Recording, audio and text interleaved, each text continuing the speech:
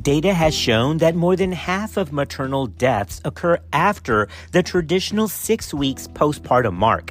That's why ACOG has recognized the fourth trimester, and that happened back in 2018 with ACOG Committee Opinion 736, reflecting the fact that patients are still at risk after the first 6 weeks after delivery. One of the main areas of focus postpartum is on hypertensive care. Growing understandings of the long-term implications of high blood pressure and other medical complications of pregnancy have led to an increased focus on building transitions from postpartum care to primary care. This is essential for long-term well-being of women with postpartum hypertension. Now, here's some questions for us all to consider. Well, how many women will develop new onset hypertension after the 6-week postpartum mark? And at what blood pressure cutoff should we start anti-hypertensive medications now that she's postpartum? And which medication is preferred for postpartum use? Is magnesium sulfate for severe range blood pressures effective beyond 7 days postpartum? Man, those are all really good clinical questions that we just had recently on our postpartum rounds. So in this episode, we're going to tackle these questions and a lot more. So let's get into this topic, which is optimizing postpartum hypertensive care right now.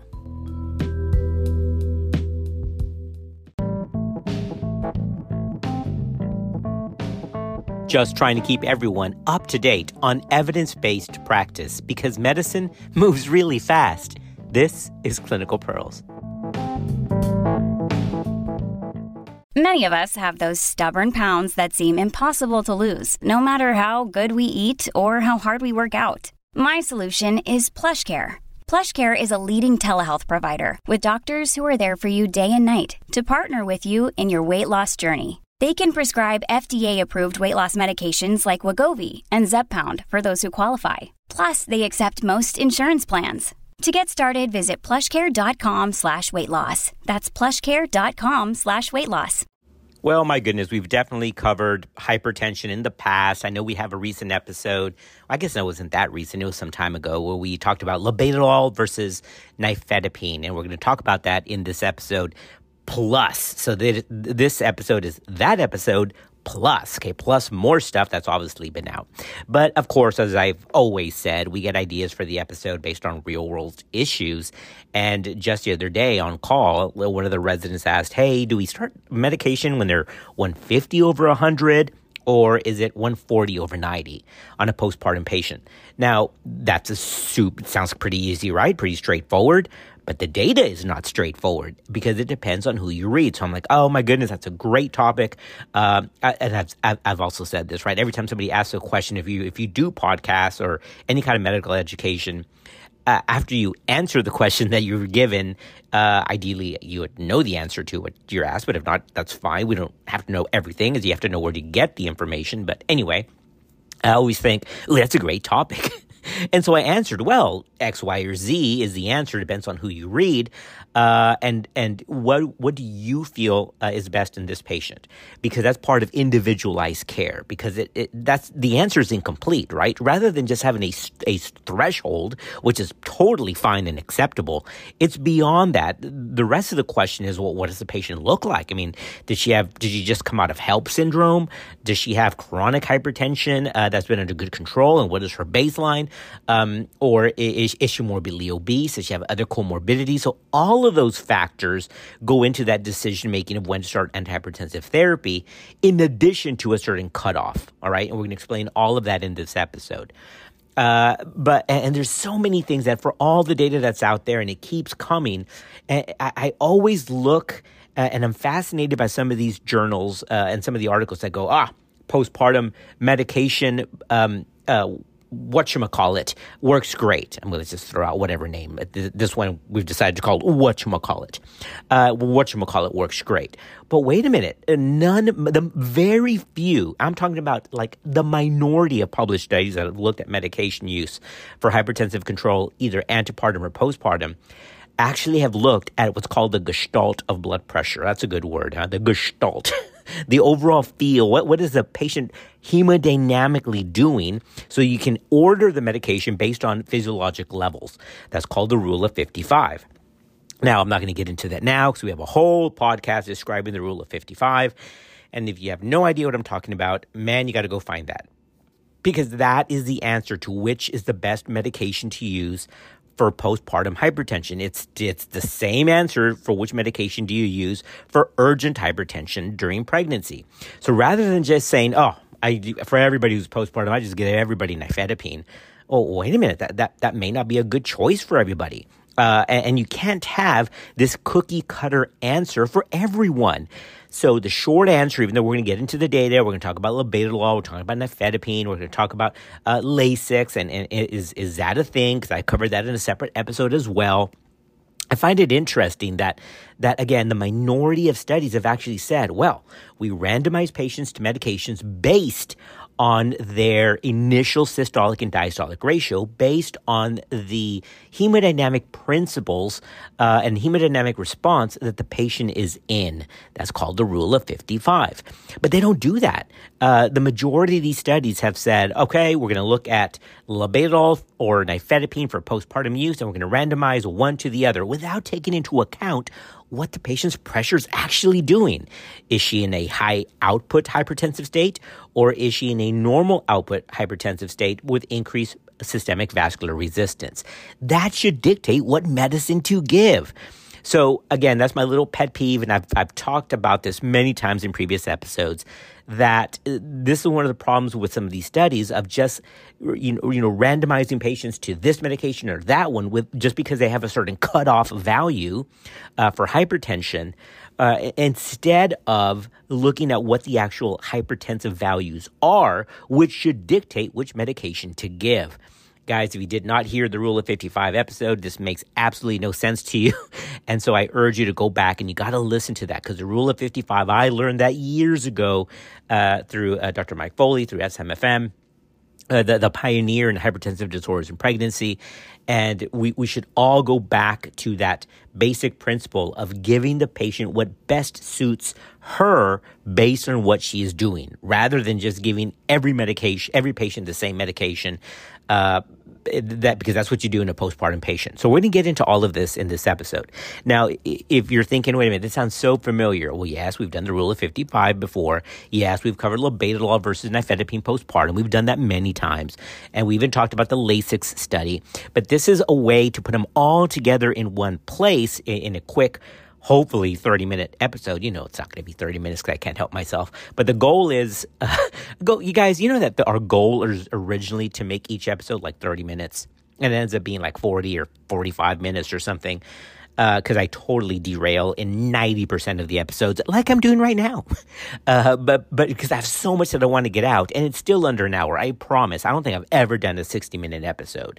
I don't think I have. I'll have Mike check that. But I want to be targeted and quick. And so this is a way to combine all of those other episodes in one place, because this is exactly what we talked about on postpartum rounds with our patient. All right, everyone. Now, before we get into the current material, just a quick disclosure on what we're talking about. We're talking about the initiation of antihypertensive medications in the non-urgent, non-severe patient, all right? Because that's the no-brainer. Everybody knows what to do with the 160 over 110 in the immediate postpartum interval. That needs to be treated. We get that, okay? So that's not what we're talking about here. The focus of this episode is when to treat non-severe, non-urgent hypertension, ideally before discharge. So this is a patient who has chronic hypertension or gestational hypertension or preeclampsia of whatever flavor, and you're about to send her home. The question is, at what blood pressure cutoff do you need to send the patient, or should you send the patient home with a prescription for medication? Ideally to start it in the hospital to see how she responds, okay? And this is the big question that we're going to get into here. Also remember that most cases of de novo postpartum hypertension occur within 5 to 7 days after delivery. So they're doing fine and nothing else is going on, but she may have other medical comorbidities, like she's obese, has pre-existing diabetes. They are at risk for the development of de novo postpartum hypertension typically within 5 to 7 days after delivery.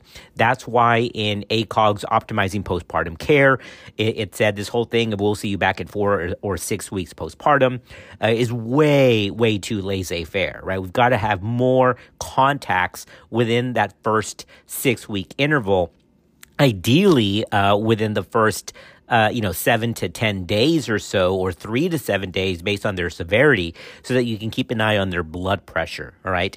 And another clinical pearl, remember that blood pressure peaks during the postpartum interval, typically after they go home. So that blood pressure peak typically happens, again, on that 5 to 7 day postpartum mark when the rest of the fluid has mobilized and the initial physiologic changes and vasodilation of pregnancy have now resolved, all right? Now, it is true that there is that bump in blood pressure within 5 to 7 days postpartum. That's typical. But the good news is about 80% of those cases can resolve by 6 weeks postpartum. This is why continued contact points with the patient is such a big deal, all right? So just to rephrase, she delivers, you think everything's good. 5 to 7 days later, there can be a bump in blood pressure, which is physiologic. 80% of those will spontaneously resolve by 6 weeks postpartum. Now, that doesn't mean that you don't need to do anything about it. You can still treat them, and I'm going to explain that protocol here in a minute. But it's to keep an eye on this blood pressure, especially those at high risk, which are those who are African American, obese, pre-existing history of chronic hypertension, and or those who have developed some kind of hypertensive disorder of pregnancy. And of course, all women with postpartum hypertension, all women, according to ACOG, need to be examined, need to have an evaluation for HELP syndrome. And that's just good clinical practice, especially within the first 7 days postpartum. Now, looking for HELP syndrome at 6 weeks postpartum is probably not that vital, because the chance of that happening while possible is much less. But the point being made is, don't just look at the blood pressure itself. Look at the patient. How does she feel? How is she doing? And especially if it happens within 7 days, ACOG does say, and the California Maternal Quality Care Collaborative, CMQCC, says that within 7 days, it is best practice to draw some labs to make sure you're not missing a form of HELP syndrome.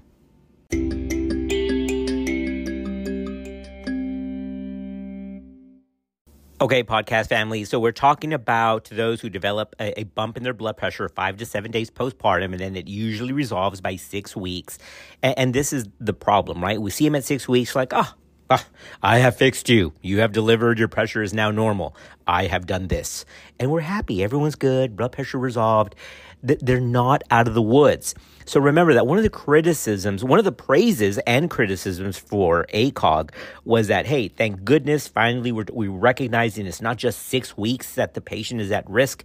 We expanded it to the first 12 weeks, that fourth trimester. That's great. But the criticism is, bad stuff can happen actually up to a year. So we thought we were good with the fourth trimester, ending watch at 12 weeks. But the point that the data is showing, and that we have to understand, is that patients, because of pregnancy, which is a form of a stress test, can actually predispose women to hypertension and gestational diabetes and other things, of course. We all know that. But it doesn't necessarily happen within the first 6 weeks, and definitely doesn't need to happen just within the first 12 weeks postpartum. A recent published study that was released in November of 2022 that was led by a Boston University School of Public Health researcher found that 1 in 10 women, guys, that's 10%. That's not negligible. 10% of women who did not have high blood pressure during or immediately after pregnancy went on to develop hypertension within a year after they gave birth. All right. Is that crazy or what? So there's a lot there. So the idea is, hey, de novo, right? They didn't have GTN. They didn't have preeclampsia. They weren't chronic hypertensive before. But according to this publication that was published in the American Heart Association's journal called Hypertension, they found that 1 in 10 women develops high blood pressure, and they think that the tie-in is not just coincidence that happened a year after delivery, but is that those physiologic remodeling, that physiologic stress of pregnancy can bring this on. Now, let's be very honest. Thankfully, it's not 20% or 30%, but 10% is not negligible, guys, all right?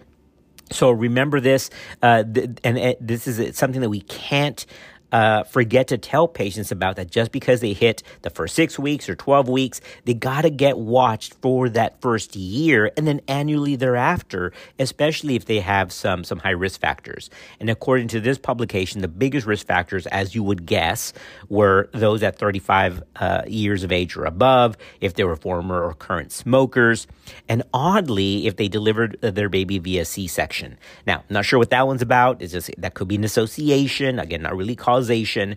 And of course, one of the biggest factors that they also found was that the highest risk, as you would guess, was in non-Hispanic Black patients. All right. Now, this study, again, out of Boston, was ethnically diverse, and it had a broad population base.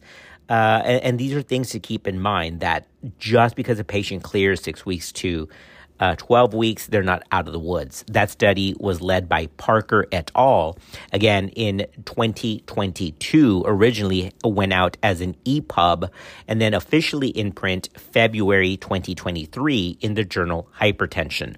The title was De Novo Postpartum Hypertension, Incidence and Risk Factors at a Safety Net Hospital.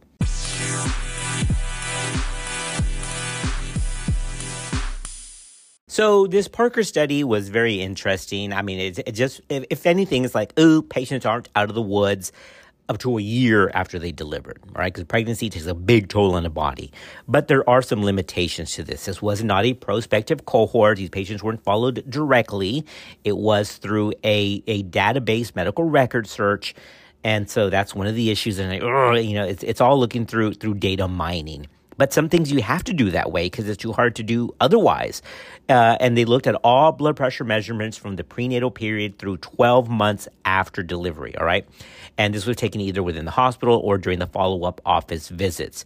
And it also included any other visits that the patient had either in the ER or their urgent care centers and or some other admission process, okay? And again, this was through 12 months after delivery. And they defined hypertension just the way we all do, not using the AHA rules or the American Cardiology Association. They used the typical 140/90 like we do in obstetrics, all right? And so what's the take-home message here? Well, it's a data mining thing. It wasn't a prospective cohort, but still gives good info.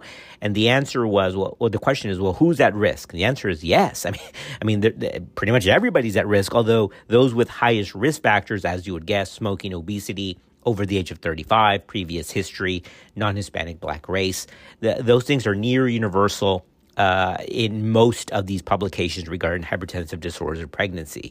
But it does give this idea that calling it the fourth trimester is good, extending to the first year postpartum is even better, because these are real issues. And as it relates to what we're talking about here, optimizing postpartum hypertension, getting on top of blood pressure quickly, all right? Don't let it escalate.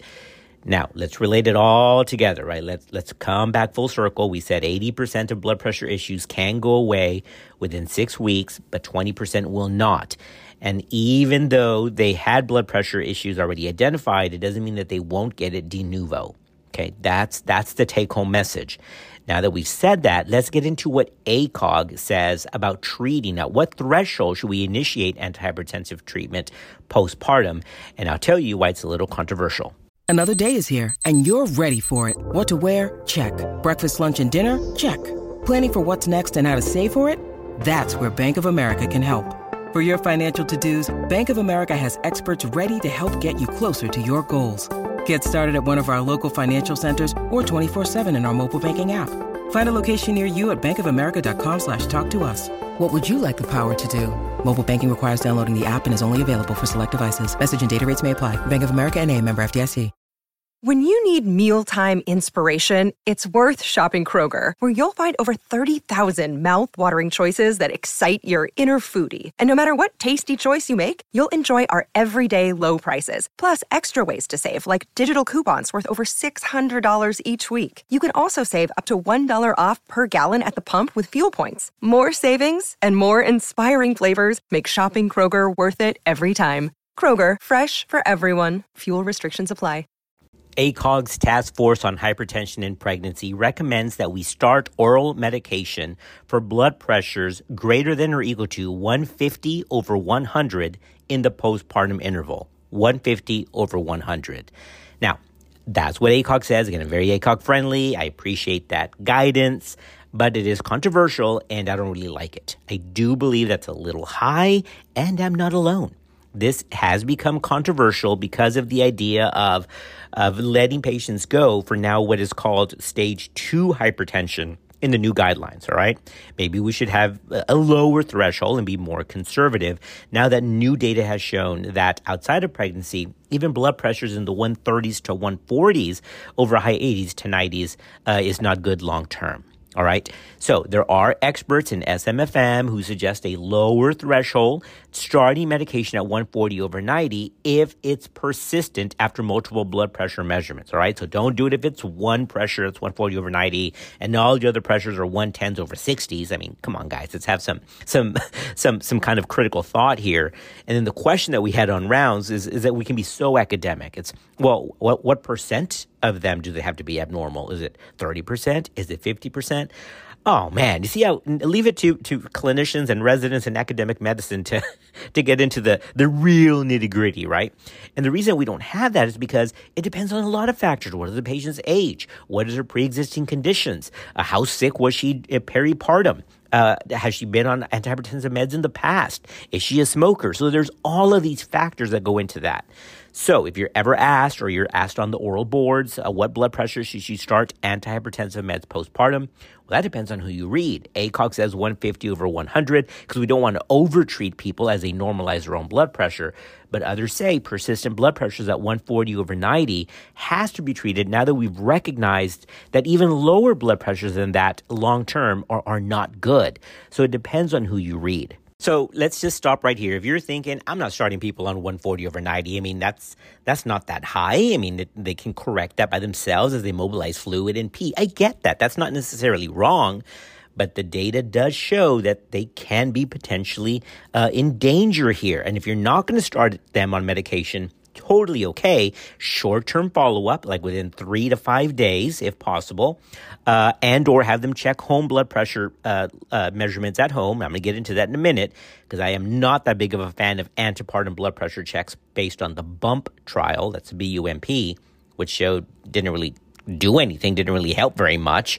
But there is evidence for home blood pressure monitoring postpartum, now that the pregnancy itself has resolved, all right? So does home blood pressure monitoring help? Well, it depends. Probably helps more postpartum based on the data and marginally helps antepartum based on the BUMP trial, okay?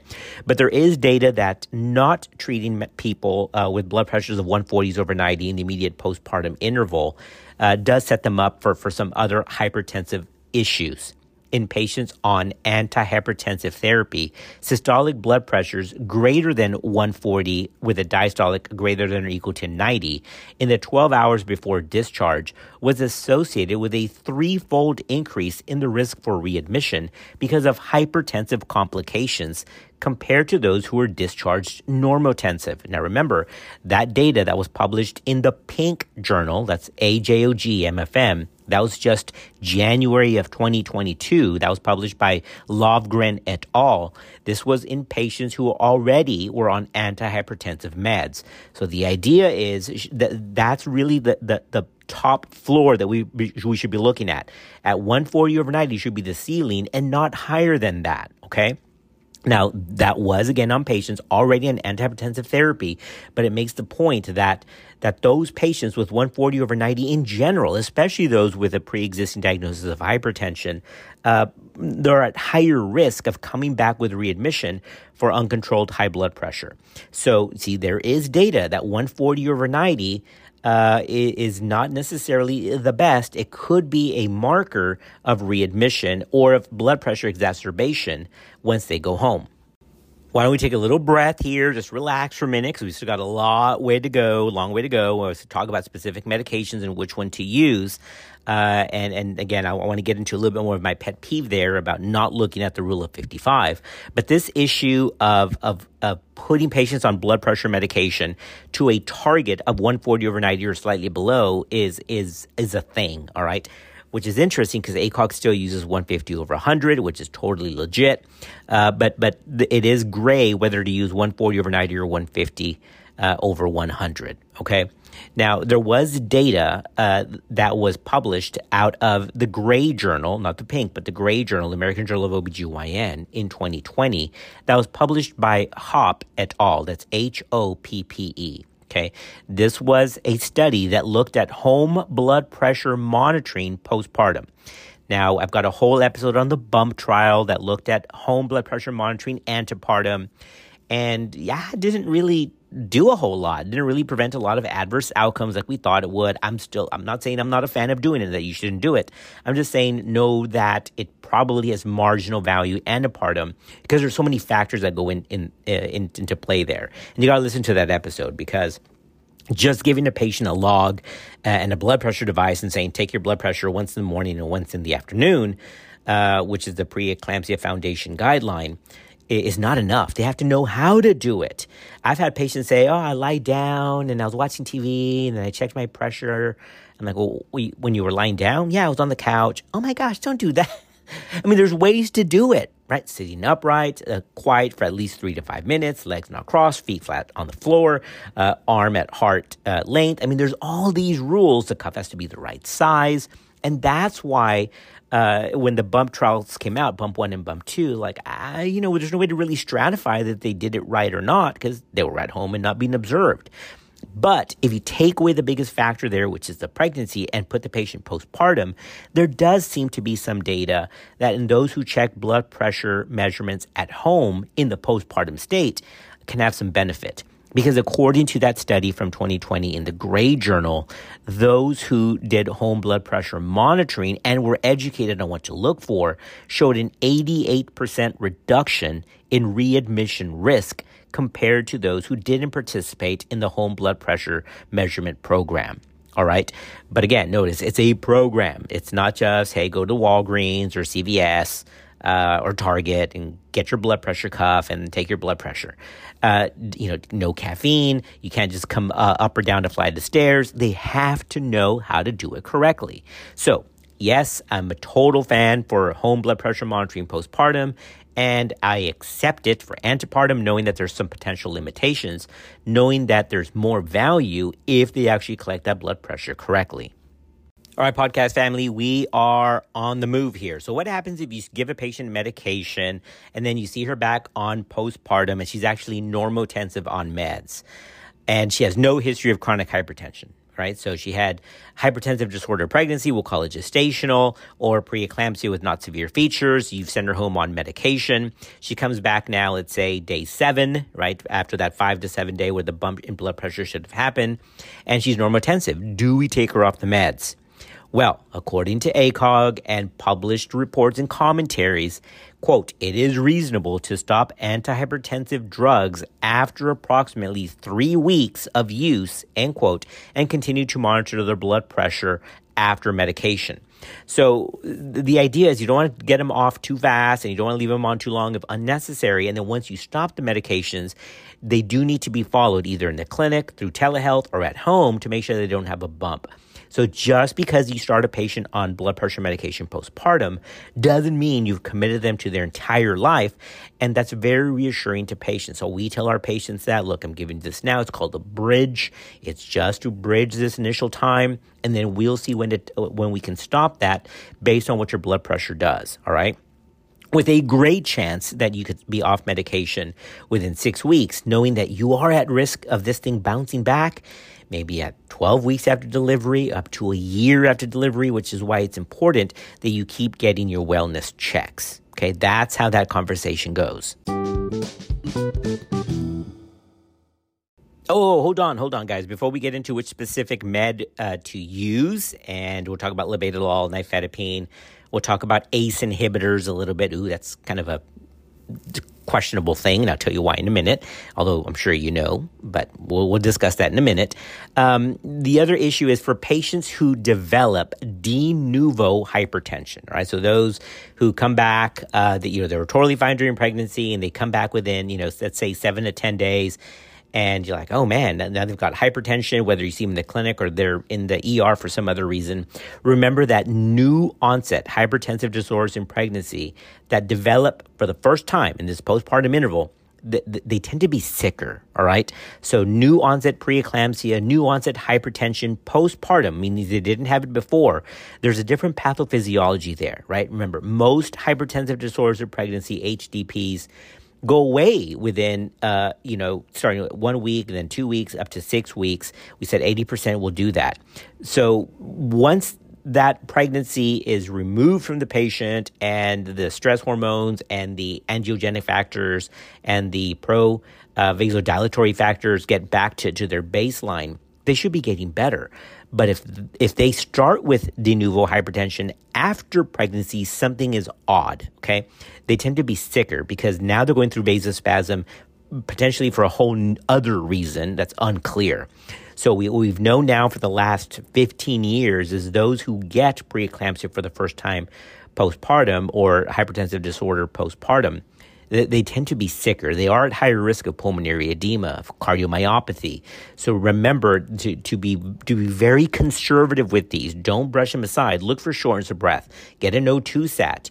If there's any concern of dyspnea, get a BNP, an EKG, and a chest X-ray, and have a low threshold for cardiac echo, especially in patients who have other risk factors like they're obese, they're non-Hispanic, African or African American, and or they're above a certain cutoff age, which is 35. All right. And if necessary, remember, multimodal team, multidisciplinary.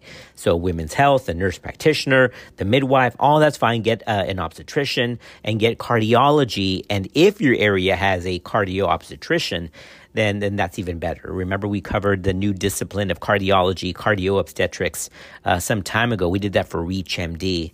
I'm sure you can find that online, that there's a whole new specialty of cardiology that's not of MFM or obstetrics, that's of cardiology called cardio obstetrics, knowing that they have such different pathophysiology and physiological demands that required its own expertise, and that's cardio obstetrics.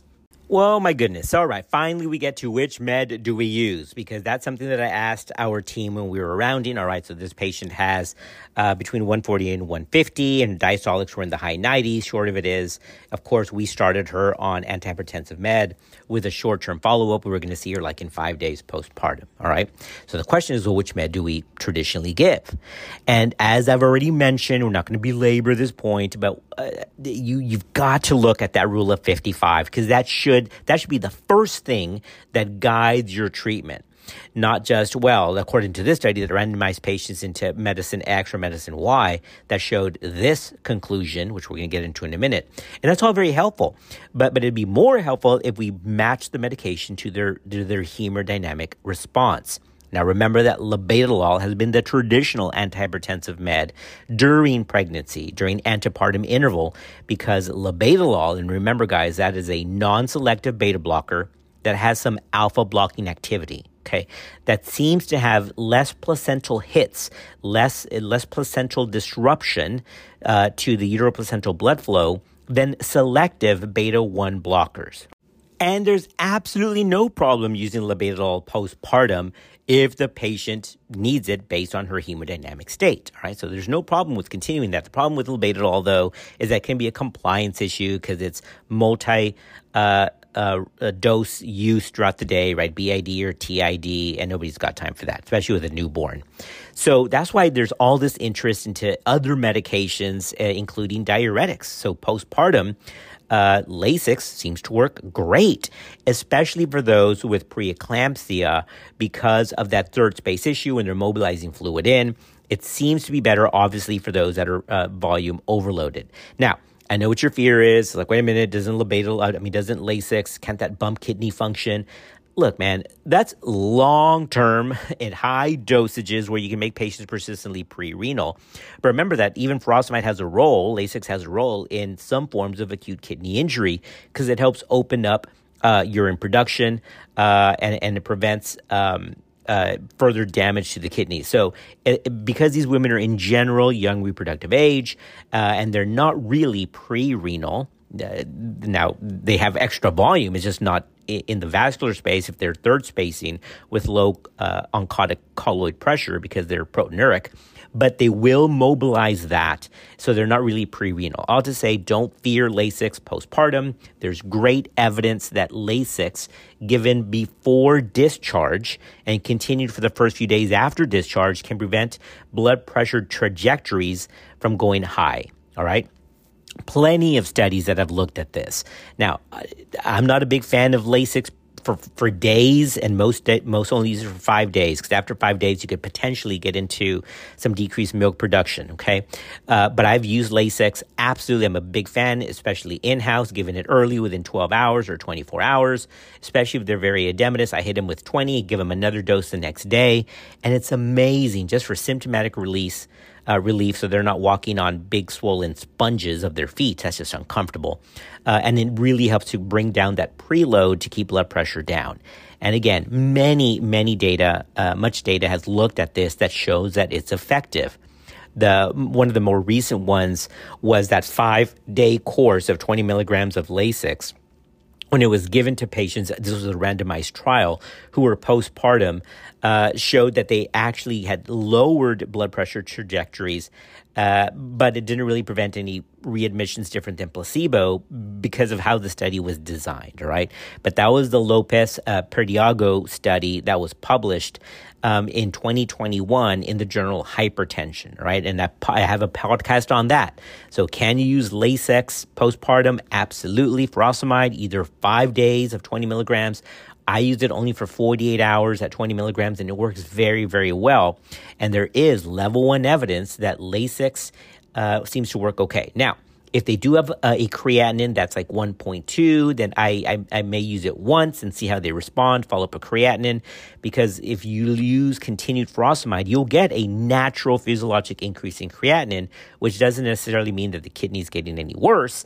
It's just the normal side effect of using the medication. So it's okay to use it if they're young, reproductive age, don't have any chronic renal issues, and short term, it can help reduce these blood pressures. In a separate editorial commentary of this publication, of this study, the editor wrote, quote, "An immediate clinical implication that can be drawn from the trial by Perdiago is that a small dose of 20 milligrams of oral furosemide for 5 days postpartum started within the first 24 hours of delivery in patients with hypertension can reduce the prevalence of persistent elevated blood pressures and achieve faster optimization of blood pressure control. No significant adverse outcomes were seen with furosemide, and it appears to have been well tolerated by the studied participants." They go on to say, "This could become a standard of care among patients at risk for severe complications related to high blood pressure in the postpartum interval, including those who are obese, Black, or those at increased risk due to traditional poor compliance with follow-up," end quote. Again, that was also in the journal Hypertension. That was the May 2021 editorial based on the publication of the study that we just quoted. So, yes, there's plenty of evidence that Lasix can work. Especially if there is that high output hypertensive state where that rule of 55 is exceeded, then it's something to consider, especially if they're third space edema, if they're pitting edema in their feet. Man, give that patient some Lasix. All right, y'all. You all know me too well, right? Come on. You know I'm not going to leave it that easy because medicine is tricky and it's got some issues. It's a little controversial because we talked about that RCT. Great. That showed effectiveness. All right. Or woohoo. We get that. But that's not the whole story because there's other studies that have shown it not to work so well. So there was another systematic review that was published the year prior in 2020. All right, remember that hypertension study that showed the 5 days of Lasix seemed to work. worked better in those without severe disease, just those with regular hypertensive disorders of pregnancy. That seemed to show efficacy. But the year before, in 2020, they're like, I don't know, kind of some mixed results, maybe, maybe not.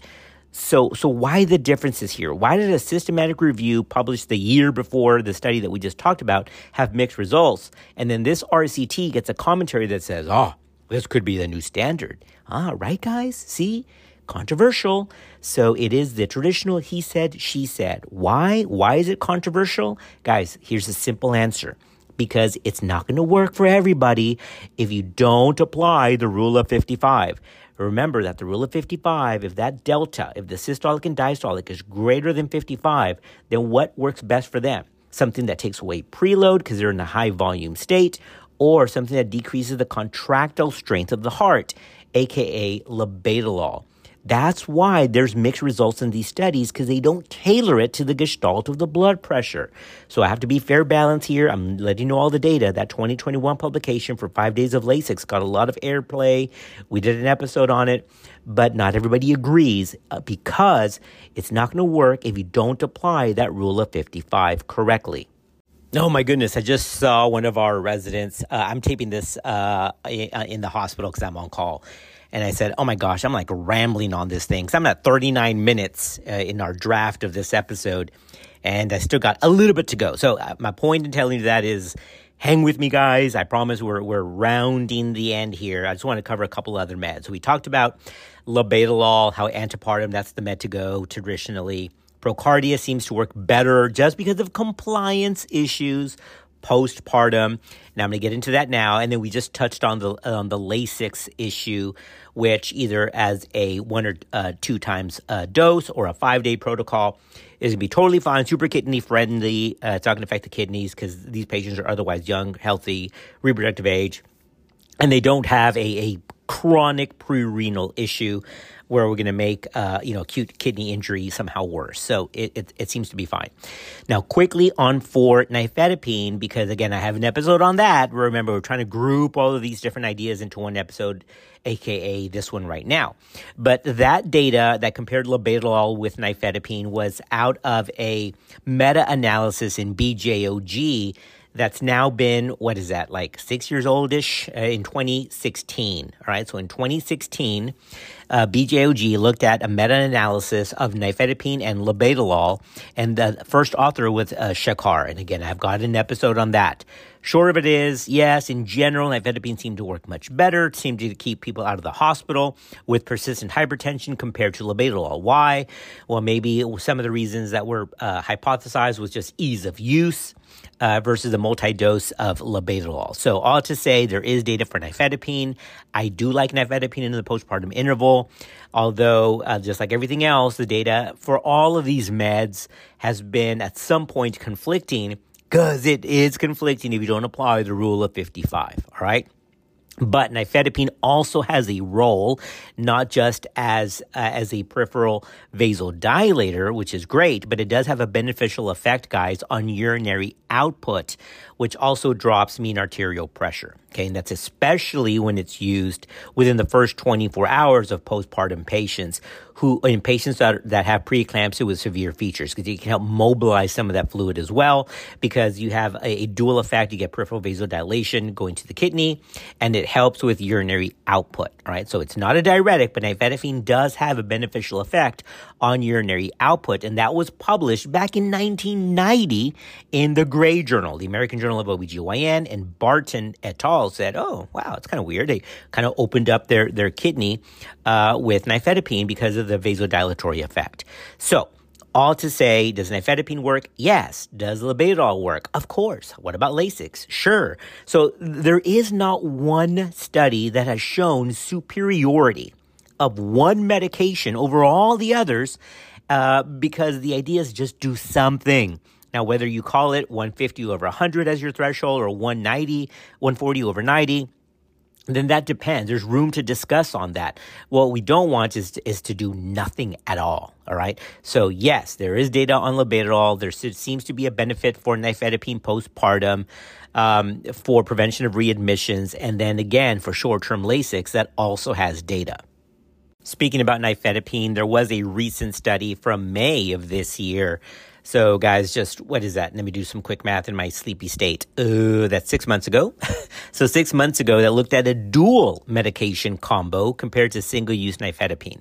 So let's just stop there. All right, this was published in ACOG. All right, why do we ever give two meds to see how it compares to one? If this whole issue is a compliance issue, a newborn at home, changing diapers, breastfeeding, and then taking two medications compared to just one, that just doesn't seem very user-friendly.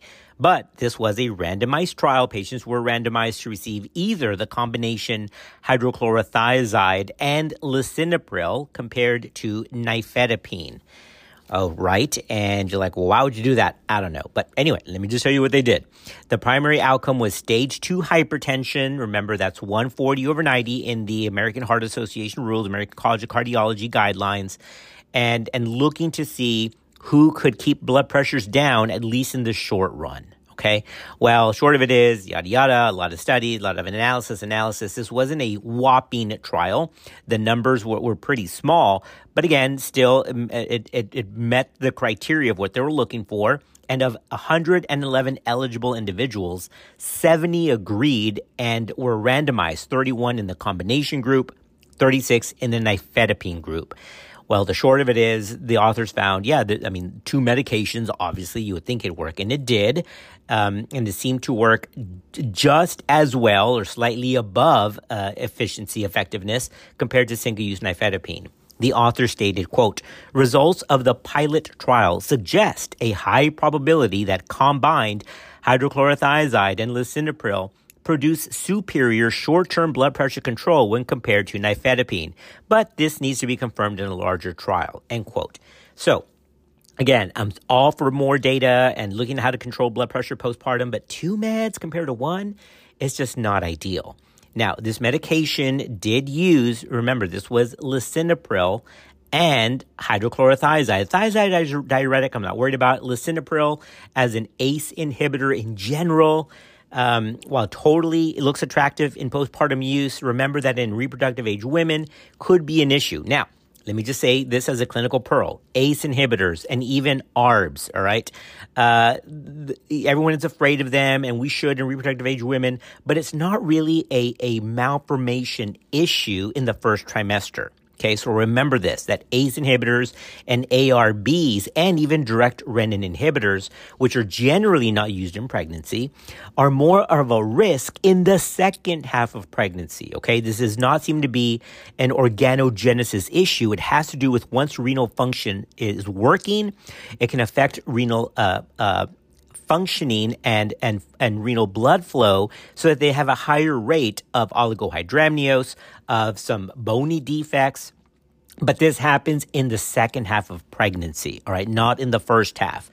So to be very clear, ACE inhibitors in the first trimester are not ideal, but they're totally okay to use with the idea that most would say you got to switch just to be done with that by the end of the first trimester, okay? Most of the issues with ACE inhibitors happen at the second half of pregnancy. Now, talking about kind of a diuretic renal medication, the one that is a little different here is spironolactone. Remember that spironolactone is a mineralocorticoid receptor antagonist that also has anti-androgenic effects, right? And this is an issue because we use a lot of spironolactone.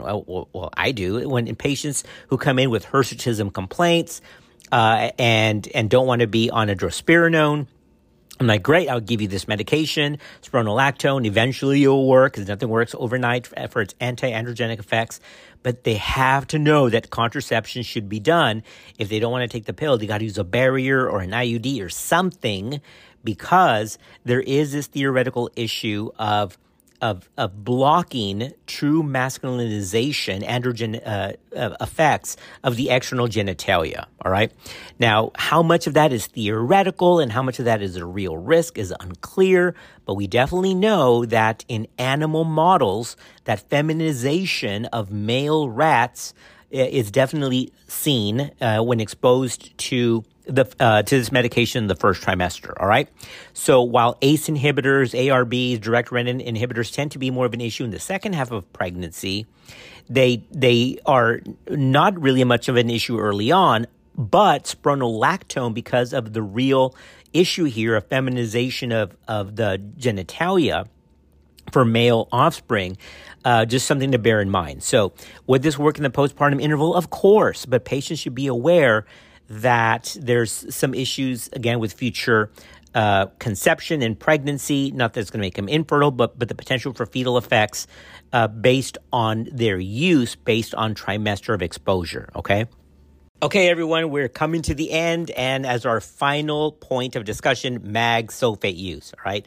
Now, remember, especially within the first 7 days, if somebody presents with signs or symptoms or urgent hypertension based on cutoffs of 160 over 110, then those patients need mag. We get that. That's a no-brainer. And remember that back in May of 2022, we did a whole episode on magnesium sulfate for preeclampsia. It's 12 hours, the same as 24 hours. And we took a look at all that data, all right? Because some patients can be totally okay with just 12 hours if they meet criteria, all right? So you got to go back to May of 2022 where we covered magnesium sulfate, 12 hours compared to 24. And that was based on a systematic review that was published in the Green Journal that took a look at 10 studies at that time. Okay, so you got to go back and listen to that.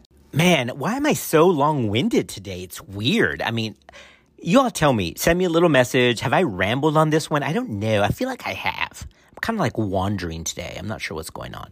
Very quickly, here's a quick clinical pearl for MAG, all right? So if you ever asked or you're on rounds with residents or med students, here's a good stumper, all right? What's the percent of patients who will have an eclamptic seizure after the first 48 hours? That's a good question, right? Well, it's 26%. According to published data, 26%, guys, that's a lot. It's not like 5% or 6%, 26% will have an eclamptic seizure outside the first 48 hours. That needs to be said. That's why it's a good clinical pearl. And remember, it can occur all the way up until 6 weeks post-delivery, although it's pretty rare at that time. And if you ever have a seizure at 6 weeks postpartum, you've got to do your due diligence to make sure it's not a med effect, it's not trauma-related, like a closed head injury, and of course, not a weird epileptic issue or something else. You've got to, it's eclampsia to proven otherwise, but the majority will occur within the first 48 hours up to the first 7 days, okay? Now, here is another clinical pearl. As many as 78% of postpartum patients have no previous diagnosis of hypertensive disease with the antecedent pregnancy. Guys, did y'all get that? So that's a huge issue. Let me say that again. According to the published data, 26% of eclamptic seizures happen after the first 48 hours, and as many as 78% of postpartum patients who end up with eclampsia will not have had gestational hypertension or some kind of hypertensive disease in the antecedent pregnancy. Wild, which goes to show, guys, those who get new onset blood pressure issues beyond the first 7 days from delivery, like we've already stated, they are sicker. There's something going on with them. But here's the question. Now, even though, 78% will not have had an antecedent hypertensive issue with the immediate pregnancy that just happened, the question is magnesium sulfate still indicated beyond the first 7 days from delivery? And I know we always say, you got to give it up to 6 weeks. MAG's possible. Absolutely true. So let me just tell you where standard of care is or what's typical practice, but how it sometimes is not always evidence-based, okay? And the reason is because we were trying to protect the patient. So while it's totally reasonable to give mag sulfate up to 6 weeks postpartum for a seizure that happens, the efficacy of magnesium after the first 7 days postpartum it's just very unclear. There's just no data for that. So this is why there's a lot of variation in management here when patients present with de novo postpartum hypertension that's severe or who has signs or symptoms that's compatible with severe criteria, all right? So let me just say that again, and that's not my opinion. This is published data, and one of the commentaries that was just released on this, one of the studies, was in the Journal of Maternal Fetal and Neonatal Medicine back in 2015, and it hasn't changed much since that. The title of that was The Use of Magnesium Sulfate for Women with Severe Preeclampsia or Eclampsia Diagnosed During the Postpartum Period.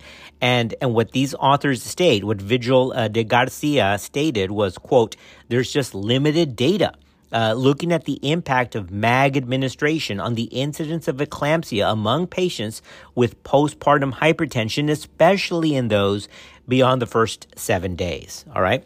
So there's a lot of questions here. Do we give MAG? Do we not give MAG? To be the most conservative, and again, it's typical practice, you can give MAG up to 6 weeks postpartum with doing due diligence to make sure we're not missing something else. But you see how sometimes typical practice, oddly enough, is not really evidence-based because the evidence isn't there. So just to be clear, severe pressures in the first 48 hours, absolutely. Severe pressures or criteria for severe disease, first 7 days, absolutely. Between 7 days and 14, yes, but less clear there. And beyond the first 2 weeks, definitely unclear. So I'm not saying it's wrong to give it. I'm just saying that we have no data to see if that's helpful or not. There's very little evidence of that because why? Most eclamptic seizures happen first of all, within the first 48 hours. And then the biggest chunk after that is 48 hours to the first 7 days. So that's the unknown. So if it happens to me and our patients, hey, we've got a patient 2 weeks postpartum, severe pressures, I would likely give her MAG and lower her pressures with the understanding to our team, and I document, we just don't have any data if that's going to be helpful or not. But as long as we get MAG levels, she has good urine output, and we're watching for signs of toxicity, then we'll be okay. But to say that is completely evidence-driven is not. That's where we're trying to be conservative and patient protective, but the data is just not there. Is that crazy or what? So, and remember those numbers that we talked about. It's not a small number that will have an eclamptic seizure in the non-immediate postpartum interval. 26% of eclamptic seizures happen after the first 48 hours. 26%. Now, if you can, so let's say 30%, right? So that means 70% happen within the first 48, and then the rest happen, the next biggest chunk is within the next 7 days. Although, of course, it can happen all the way until 6 weeks postpartum, but that's much more rare.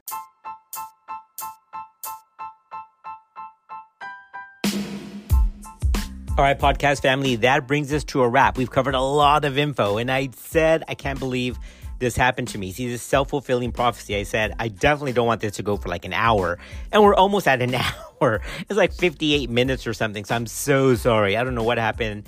It kind of got away from me a little bit, but there's so much to cover here, and I hope you found it helpful.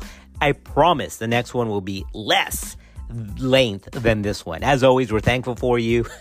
We're happy that you're part of our podcast community, and we'll see you on another episode of Clinical Pearls.